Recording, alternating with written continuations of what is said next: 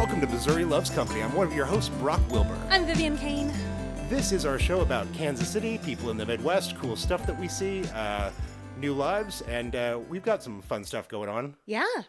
Don't want to jinx it, but I think accidentally we bought a house. Yeah, I wasn't sure. We didn't talk about this beforehand. I wasn't sure if you wanted to talk about that because we haven't closed yet. Right. But we're about halfway through making all of our inspections and our counter offers and everything, and it's a surprise that this happened. We don't have money, and as a joke, we were like, you know what, interest rates are low. What if we just looked at some houses and found one and made an offer? Because we were like, what if? And it seemed like it was going to sell to somebody else, and we don't have the money. And then they were like, well, we're a family that's trying to get out in the next 2 weeks, so sure, accepted. And we were like, hold up, what just go back? And it turns out any bank will just give any old asshole some money as a loan. So, and what could possibly go wrong with that? Right, yeah.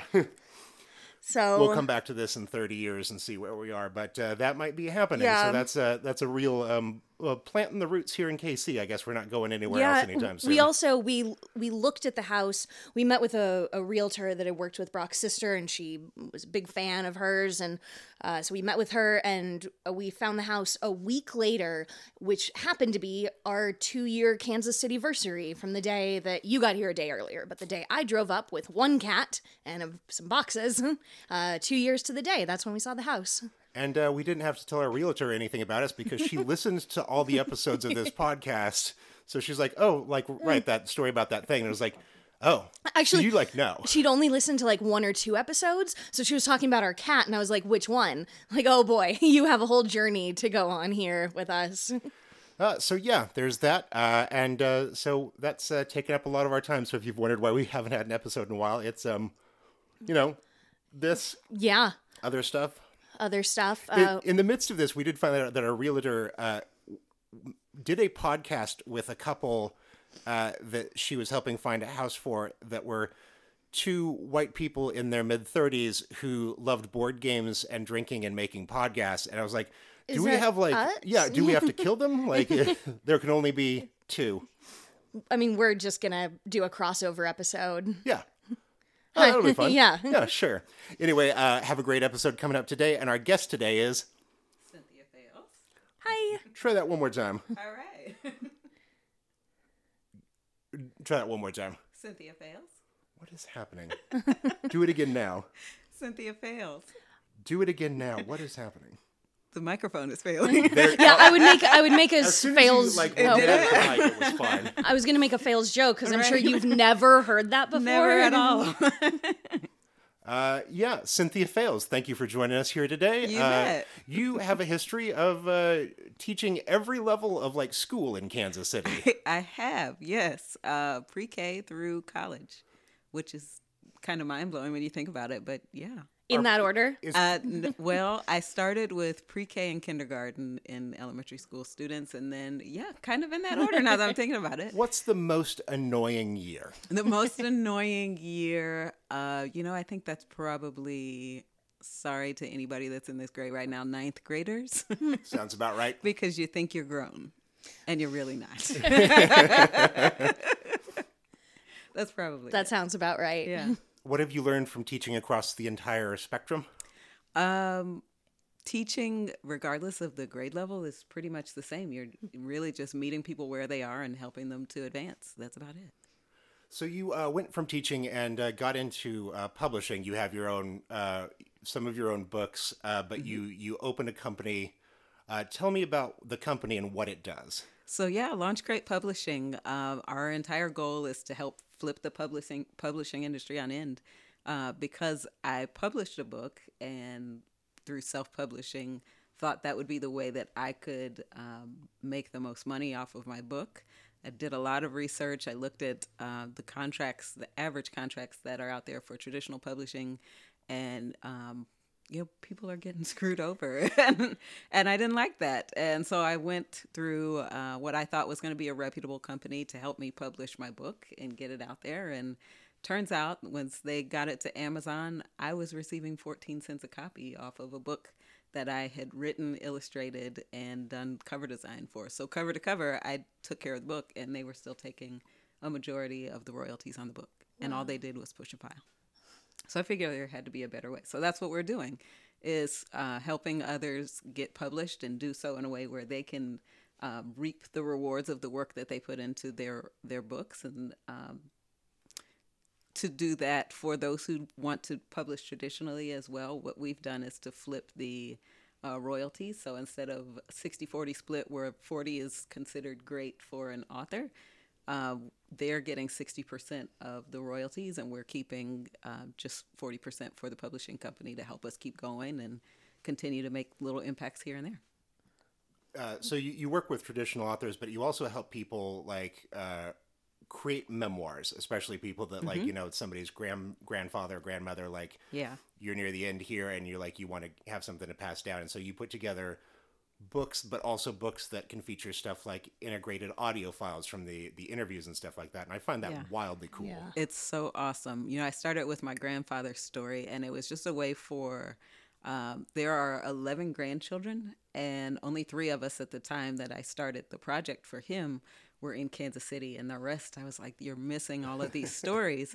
And so I wanted to find a way where we could capture his voice so that they could still get the stories, because you can read all day long transcripts of people's stories, or you can read a book and think that you know someone, but it's different when they tell it in their own voice. And so that's what we did with my grandfather, and it was wildly popular with folks when I would go out to book festivals and show them. We sell out of the copies that we brought with us, and everybody always asked, how do I do this for my family? And so we've started doing that for other people's families, and you would be surprised the stories that I get to hear. It's really fun stuff. Stuff that the kids are usually like, you did what? My own father did that with one of the stories that my grandfather told. So, Oh, wow. yeah, it's pretty good stuff. Yeah, I'm a huge fan of audiobooks, and my favorites are always memoirs read by the authors themselves. So that it's very cool hearing someone read their own words. Yeah. And you're providing it in like an area and for a group of people that are not otherwise represented. Is that interesting? Is that getting people's attention for doing that? I think I don't know how to answer that question.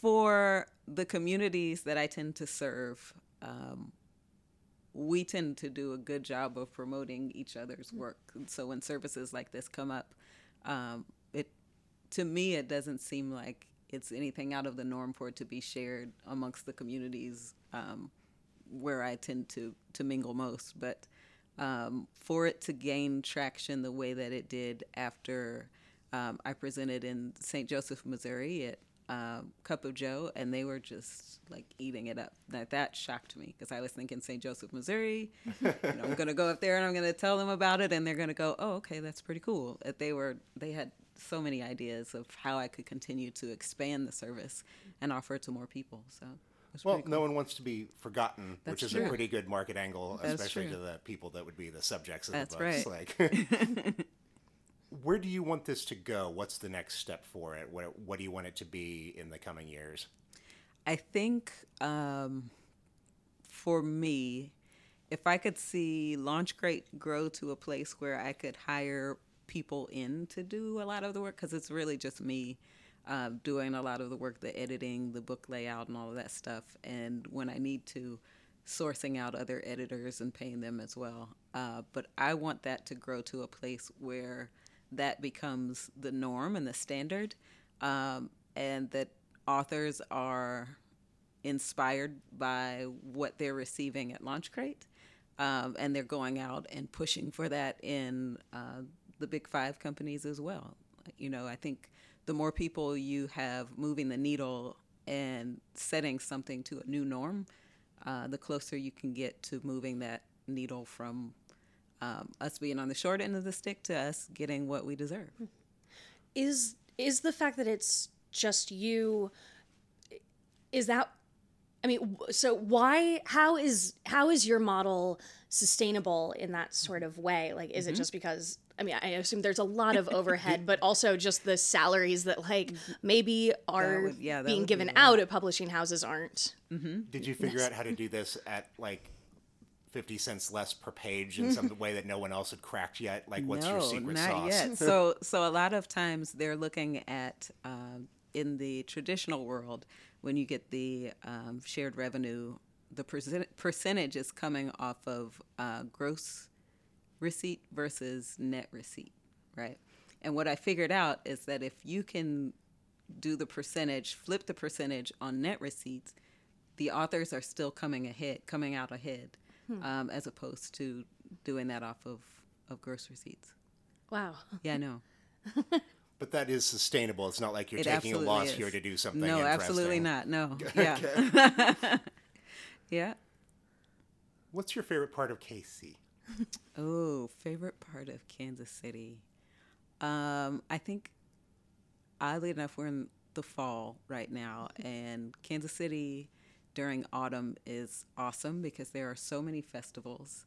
You could have a music festival one weekend, followed by a book festival, followed by an art festival, all a few blocks away from each other. And then you get all the beautiful foliage that accompanies that as well. So I think it's like small town feel, but big town amenities. Well, big-ish town amenities. Yeah. We just had Porch Fest in our neighborhood 2 weekends ago, and Yeah. It was the first time that we'd gone. It was really cool. Yeah. It was also like one of those beautiful 65-degree days where when we're recording this, there's like a 60% chance that it's going to be our first snow overnight tonight, which it's not even November. So, I mean, fall lasted like 2 weeks or something, but it was really nice. Tell us about your books that you've published. Oh, my goodness. Okay. Well, I started with a book about a Christmas cookie that wakes up on Christmas Eve on a plate meant for Santa. I can't wait to read It's this. so much fun. that sounds terrifying. Yeah. It's like a Nightmare Before Christmas, sort of like Christmas horror story. It's like those M&M ads where it's like, but they've got a voice and a face, like somebody's going to eat them. A bite. Yeah. So that was the first book that I wrote and illustrated, and then actually did something with. I've been writing since I was little, but this was the first one that I actually did something with. And it was all because my friend came over.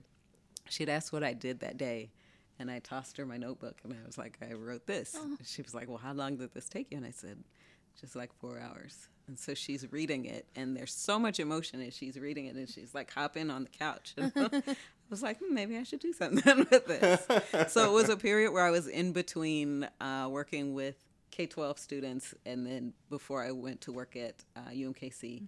And so I just dedicated my time to doing that, to illustrating it and figuring out the publishing world. And well, if you can knock out a book every 4 hours, I your know, right? publishing model here is going to work out. That has never happened again. We'll call that a fluke.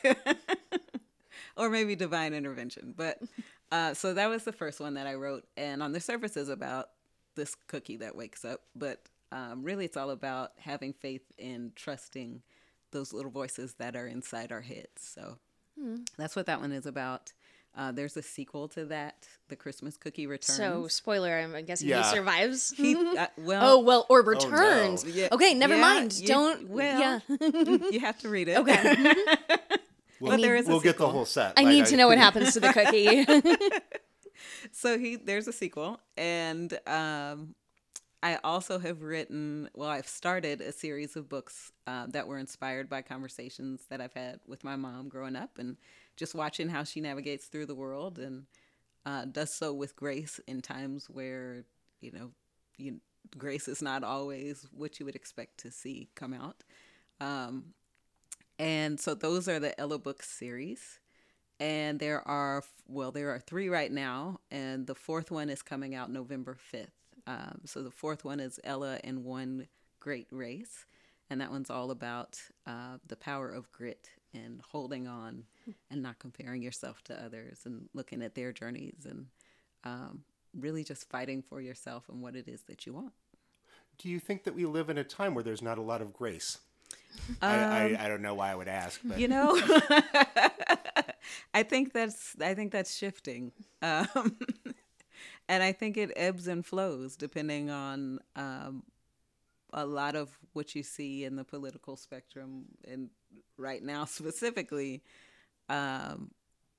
others are not necessarily receiving a lot of grace from our president, and so that's not being returned to him as well. Mm-hmm. That's a nice way to say it. That is way nicer than anything I could have said. Yeah. We are recording this the day after he was booed out of a baseball I know, game. right? So, Oh no, there's not enough grace in baseball. No. what I'm waiting for is like every time one of these things happens, the people on that far end of the spectrum find something to boycott, like when they cut up all their Nike shoes or threw their coffee machines out the window. I'm like, I don't know how you boycott the concept of baseball, but they did do it for football. They did it for football, so, yeah. They'll find a way. Yeah. It seems like they just have to keep giving up everything that they enjoy about life. I'm okay with that. Yeah, it's more that's for the fine. rest of us. Yeah. And we don't have to worry about those spirits while we're What are you working on now? right now is focusing on launching the newest Ella book. And then we have 2 Launch Crate authors who have signed on with us that will be publishing books in April. So getting their cover design set and the book layout set and getting ready to get them all launched out into the world. Are you always out there looking for an authors? Or you? They just kind of come my way. It turns out people like having their books published. Yeah, Right. It's so weird. strange. Yeah. I haven't had any problems in that area yet. I should say that. I do love that when there is a weird, social frown upon people that do self-publishing, and then you look back at the history of like writing, and like every one of those people was like self-published. Right. Like there was no other way to Right. do this. So I'm like, oh, it's weird to take a crap on somebody for publishing their own book through Amazon. I was like, you haven't written any books, so Right. let's at least points there. I know. And self-published books today look far different than Right. self-published books, even from 10 years ago. Yeah. Yeah. Yeah. Quality is a lot better. So we've been here for 2 years, and we're still we could do better. We should do better about getting out there and like finding all of the different sorts of festivals, like what you're talking about that we could. But like I had a booth at a small comic book convention at the Plaza Library branch like last year. So the little that we've dipped into like the library community or the book community has just been fantastic. What festivals or any sorts of events can you recommend, especially upcoming ones, but like also just your favorites out of the year? Oh my gosh. I don't know that I have a favorite. Like there's so many that I don't know that I can narrow them down. I've been meaning to get to Truce-to-Palooza, but I haven't been able to make it to that yet. And I saw a billboard for it, and it was the day after, and I was like, well, well, and then so they close. got rained out too. So there was that. So when I was gonna go, the forecast was really bad. But I usually just Google to see what's happening in Kansas City and Google festivals and find something that's interesting that my husband and I haven't been to yet, and then we just head on over there and see what it's about. Sometimes it's a good thing, and sometimes you're like, yeah, okay, we learned. We're not going back to that one. That was a thing we did. That happened. We got a memory there. You have anything that you want to hit on? Okay. So we end every episode by asking the guest, and we all give out a pop culture recommendation. Okay. Can be something you've been cracking lately or something that's just always meant a lot to you. Right. I'm going to recommend this week this musician Lizzo. People don't know about Yes. her yet, but like I think... You think good she's things. going places? We'll see. We'll see. I don't want to put too much on the line, but like, just been like listened to too much of the Lizzo album, and then took a break, and now back to listening to it full time. And I was like, good. So it'll just never run out for me. So that's a good one. Also, the Booksmart soundtrack. Got that on vinyl, and that's been on constant play here. And the band Bastille did a cover of Green Day's Basket Case for the soundtrack to Amazon's The Tick.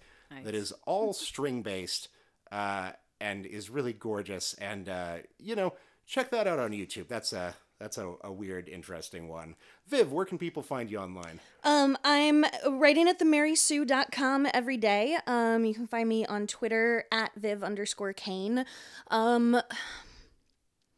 We've been binging so much lately. We finally made it through Succession. which obviously I recommend for anyone that hates themselves and other people, which I think is all of us. But we've only watched one episode of it, but I'm really digging the Annie Wilkes season 2 of Castle Rock. Again, we've only seen one episode, but I'm excited to see where it goes, and so I recommend everyone watch that. And Lizzie Kaplan doing weird character work is always going to be good by me. Yeah. So I could be very wrong. It could all fall apart, but I don't know. We liked season 1 up until the end. So that's mine. Miss Fails, where can people find you online? At CL Fails on Instagram and Twitter, which I don't use. So if you tweet me, it's probably going to be like a few weeks before I reply. Any websites?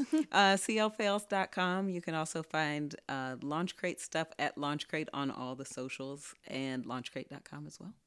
And what's your recommendation for people this week? Raising Dion. That's on Netflix. It's stupendous. You got to check that out. Well, that's our night, I guess. Ladies and gentlemen, that's been Missouri Loves Company. Thank you so much for listening. We really appreciate it. Bye. Bye.